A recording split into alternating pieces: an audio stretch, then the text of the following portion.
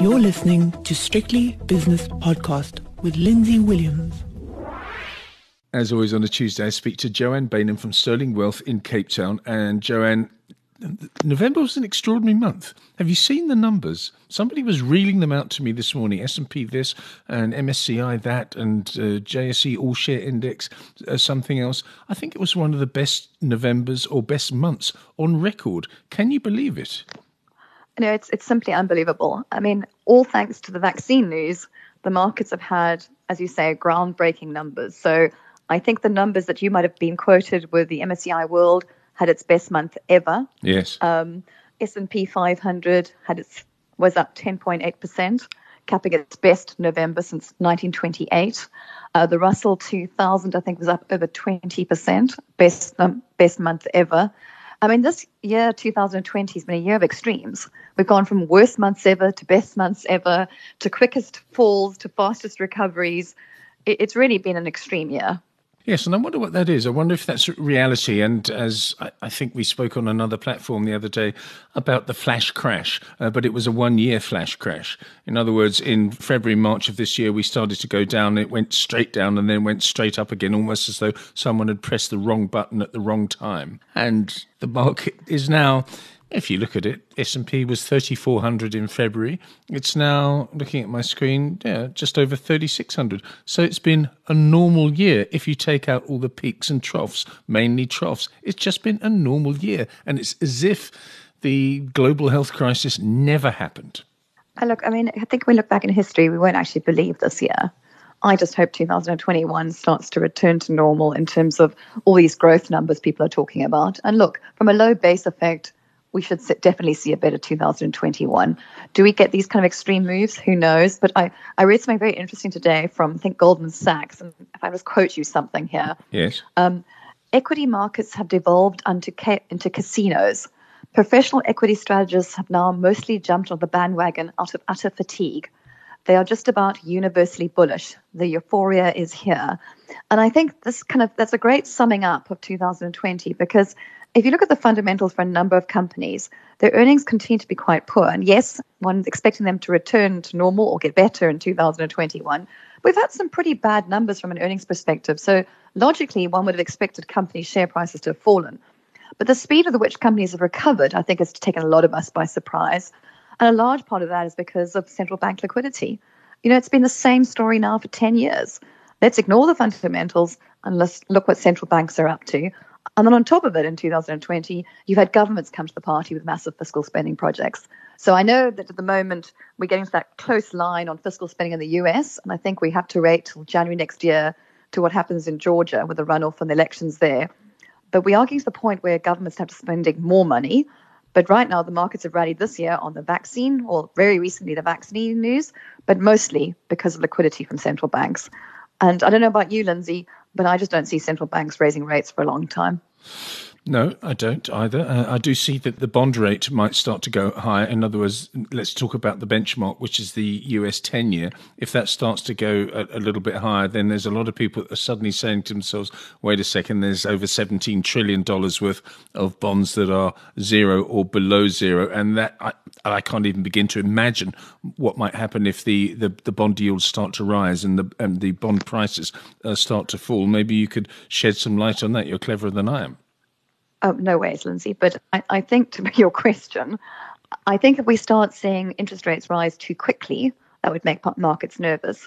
But if they gradually start to rise because economic growth is improving, I actually think for the value sector of the market, that's exactly what the value guys really need to see. Because this value growth trade that everyone's jumping up and down on now and getting very excited because the world's getting back to normal only has legs if interest rates slowly start to normalize, because we've been living in an unreal world for too long. And that's why growth shares have done so well, because interest rates have been so low. To see a change in leadership or a defined change in leadership, you need to see interest rates start to rise because, growth is picking up, inflation starts to come back a little bit, interest rates start to rise. But it's all about the quantum. If it rises too fast and takes people by surprise, that's a different story. But again, with central banks watching everything, and I see Powell yesterday or 2 days ago was saying, we're not out of the woods yet, growth still remains quite anemic. If they keep saying things like that, that means they will keep rates lower for longer. So you might have the best of all worlds. You might have growth picking up, but interest rates staying low. And in that environment, equities can do very well. I wouldn't bet against Trump actually making sure that Jerome Powell, the chair of the US Federal Reserve, keeping rates lower, even though he wants to raise them a little bit because of the sudden spurt in US economic activity. And Trump will say, well, look what happened when Joe Biden came in. The first thing that happened was the interest rates started to rise, and therefore the stock market came back. I can just see this political game that he's going to play. What about Jerome Powell? What is this position when there's a new administration? Does he stay in his job because it's sort of an autonomous, separate entity to government, with Janet Yellen as the Treasury Secretary? How does it work? Do you know more than I do? I'm sure you do. No, I'm afraid on this subject, I'm rather clueless. I think Powell was appointed by Trump, if memory serves correctly. Yes. But I think the next election, I think Biden can appoint the next one. But I don't know when his term comes to an end. I don't even know how long that lasts for. So I don't see Biden upsetting the apple cart. I mean, Jeremy Powell's been very good for markets. He's been quite a safe pair of hands, inverted commas. So I don't see Biden changing his mind on that. I don't see Powell aggressively raising rates because, if anything, he remains as cautious as ever. And don't forget, we've got Janet Yellen, who has a very similar view to Powell. So, yeah, I think that is status quo remains. My point is more interesting is what happens if this vaccine rollout takes too long? What happens if we don't get fiscal spending in January? Because we do need to see that now. I don't know if you're following what's happening in Europe at the moment. They can't seem to agree on their next fiscal spending projects. So that's a bit of a worry. But right now, the market is looking through all of it and saying, happy days, the vaccine's here, the world's coming back. So that's all the kind of the rhetoric we're seeing right now. Yes, indeed. And the US dollar on the defensive, euro dollar close to 120. And that was, I think, probably very good for emerging markets. What's your emerging market view at Sterling Wealth?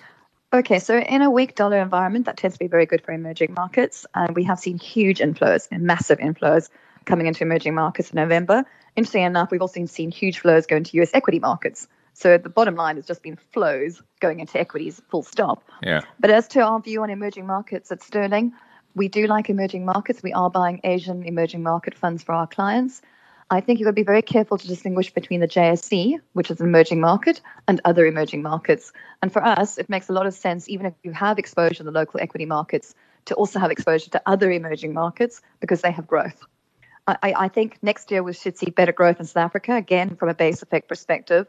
But structurally, as I said to you many times on this call, I continue to worry about our structural growth rates in South Africa, and I worry less about that in Asia. I think Asia's got a far better growth plan. So yes, to answer your question in a very long-winded way, Lindsay, we do like emerging markets for our clients. Final question, is there a chance that we're all being conned by the month of November? In other words, we're being conned into believing that the PMI in China, which was released today, is 9 months into an expansionary phase and is unsustainable. Are we thinking that the vaccines will be the silver bullet for the world economy and everyone is going to go back to normality and forget about 2020? Are the stock markets going to suddenly say, yeah, the realization is that the 2 points that Lindsay Williams have just made are actually true? Because it just doesn't, something feels a little bit unreal about it. It almost feels as though people are saying, well, let's brush 2020 aside without looking forward, because looking forward is, to me, in the high street in the United Kingdom, the the Arcadia Group, Sir Philip Green's group, is laying off 13,000 people potentially in the next couple of days because they've collapsed. Another 12,000 from, I think, the Debenhams Group, JD Sports owned Debenhams Group, and Disney laying off 32,000 people.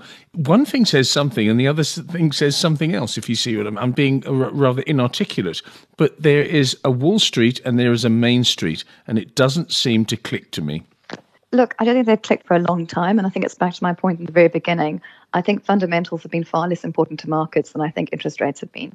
So in the scenario that you're painting, where people continue to lose their jobs, where a lot of companies go bankrupt because they can't be saved by fiscal spending in time, I think it means central banks keep interest rates low for a very long time, which is actually quite bullish for risk assets. So you can have this perverse issue with Main Street does badly, but Wall Street does well. And it'll be certain sectors that do better than others. What we have seen, though, the stay-at-home stocks have done so well this year and the value stocks have done so badly.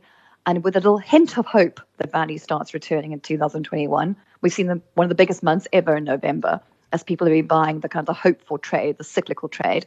So, yeah, I think it still remains quite tough out there. I think you'd be very careful which stocks you buy, very careful which sectors you invest in. But I think for the first time in a long time, we're seeing some hope. But remember, pre-vaccine, we had no idea how long COVID was going to destroy lives and livelihoods. So for the first time in a long time, we've got some hope on the horizon. But back to your point about interest rates, Lindsay, if we see aggressive interest rate spikes, then markets could come off very quickly. Just for what it's worth, in the short term, we have seen one of the biggest outperformance of equities versus bonds for ages. And in that environment, if we're looking at about debt to equity positioning, the 60-40 funds, which look at portfolio positioning, but a lot of those funds have to rebalance. And we could see a bit of selling in December as those funds rebalance from their equity portfolio back into bonds. But that's very much a short-term trading idea. I think in 2021, we should start to see growth pick up, economic growth, that is, Main Street growth pick up. But it will take many years to get back to where we were in 2019. And I think you have to think about that when you invest in stocks. Okay, look back at this podcast in months to come or weeks to come, maybe even days to come, and look at the US 10-year bond yield, which is currently at 0.86%, which is a little bit higher. If it starts to go above that 0.95 to 1%, which is a long, long way away, then from what I hear, the gearing is such an extraordinary extent that people will start to not default but have to cover.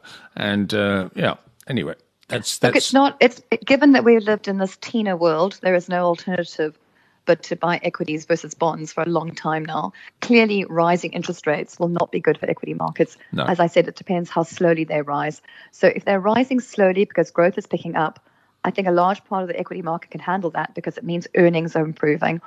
If it just rises for no reason, and I can't quite think what that would be right now, maybe an inflation scare, maybe the pent-up demand in 2021 leads to inflation, that wouldn't be good for markets. So it all depends on why it's rising.